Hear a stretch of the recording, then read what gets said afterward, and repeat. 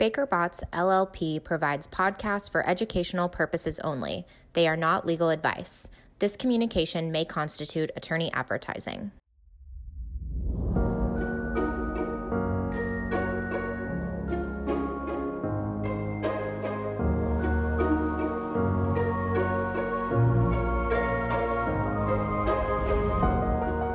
Welcome to the Environmental Evolutions Podcast, where we explore the changing landscape of environmental law and policy.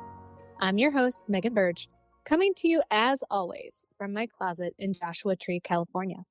This is the second episode in our Fast Facts series. The goal of episodes in this series is to break down recent developments or convoluted legal issues in 15 minutes or less.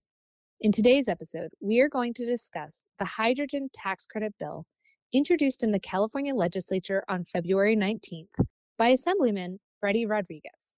The bill, AB 1312, is the first of its kind in the nation and is potentially significant for both California and other states focused on developing clean energy technologies. Joining me for today's episode is my partner, Will Gorod, from our tax practice. Will is part of our San Francisco team, and I look forward to seeing him in person someday. So thank you for joining me today, Will. Sure, happy to do it. For this particular episode, Will and I have prepped a Q&A focused on the key aspects of the bill. So without further ado, I'm going to set my timer and we're going to get to the facts. Will, question 1. What is the new hydrogen tax credit proposal?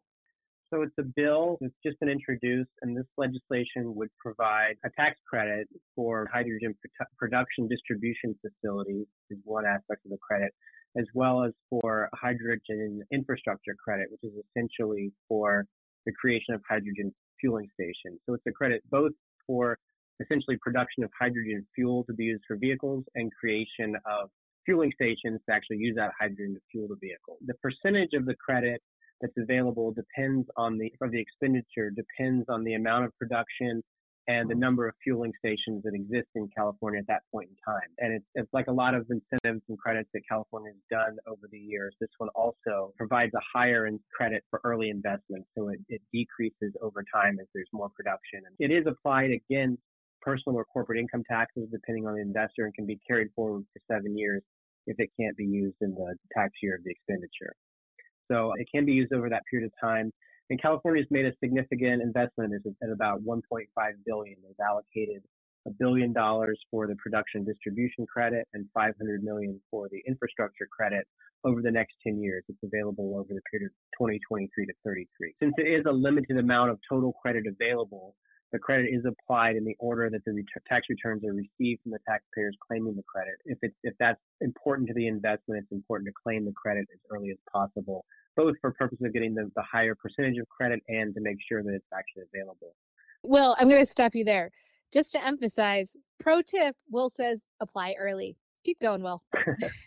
That's right, yeah. And finally, there's also a portion of the bill that requires the state to adopt regulations to ensure a certain percentage of green hydrogen produced or dispensed. And it starts out at roughly a 33.3% in 2024 is supposed to be green hydrogen, ramping up to 100% fully green hydrogen by 2045. And that green hydrogen essentially defined is not created to be used as fossil fuels.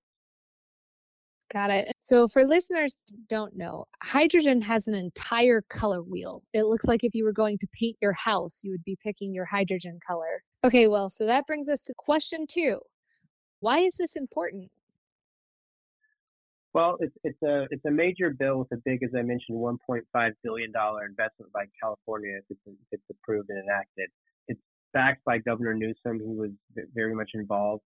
And it's a significant investment by the state towards becoming a leader in clean hydrogen fuel for vehicles. And it's part of backing for California's historic commitment to have 5 million zero-emission passenger vehicles and 1,000 fueling stations by 2030, and to become zero-emission for all new passenger vehicles sold by 2035 and medium heavy-duty vehicles by 2045.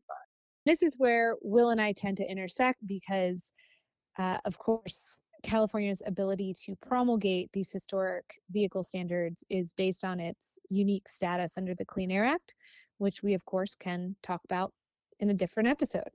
Bringing us to question 3, how does this compare to other state programs?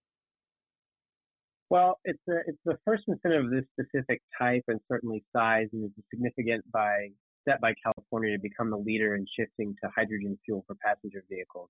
The other states have offered some kinds of incentives. South Carolina and North Dakota, for example, have offered sales and use tax exemptions, but not anything in the magnitude of this sort of income tax credit. So do you think other states will get on the bandwagon? I do think that's likely. California is in a lot of instances in the state tax area model for other states and other areas as well. Particularly if this appears to be successful at the outset in generating investment, I think we'll expect to see other states start to follow suit. All right, our final question for today. What should interested listeners be watching for in terms of next steps? Well, any companies that are looking at making a hydrogen investment in California, or if they're considering it at all, should continue to monitor the status of this legislation, what amendments go through to it. But it does have significant support from the legislature and the governor. So I think it certainly appears to be, it's just introduced, but appears to be progressing, and we'll have to stay tuned. Well, that is all for today's episode. Will, thank you for joining me today. Great. Thanks so much, Megan. Enjoyed it. If you would like more information on AB 1312, please feel free to contact Will or me. Will's contact information is available in our episode notes. A link to the bill is also available in the episode notes. If you have a burning question that you would like me to address in a future Fast Facts episode, please contact me. I am sure I can find someone with the answer, even if it's not me. I'm Megan Burge. Thank you for spending time with me. Thank you for listening to this BakerBots podcast. For more information on BakerBots practices, please visit us at bakerbots.com. For over 180 years, through 13 offices in 9 countries, BakerBots has the experience, knowledge, and people to solve our clients' most significant legal issues.